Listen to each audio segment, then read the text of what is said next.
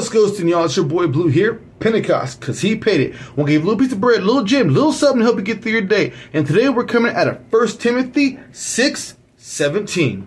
And it says this: As for the rich in this present world, instruct them not to be conceited and arrogant, nor to set their hope on the uncertainty of riches, but on God, who richly and ceasingly provides us with everything for our enjoyment.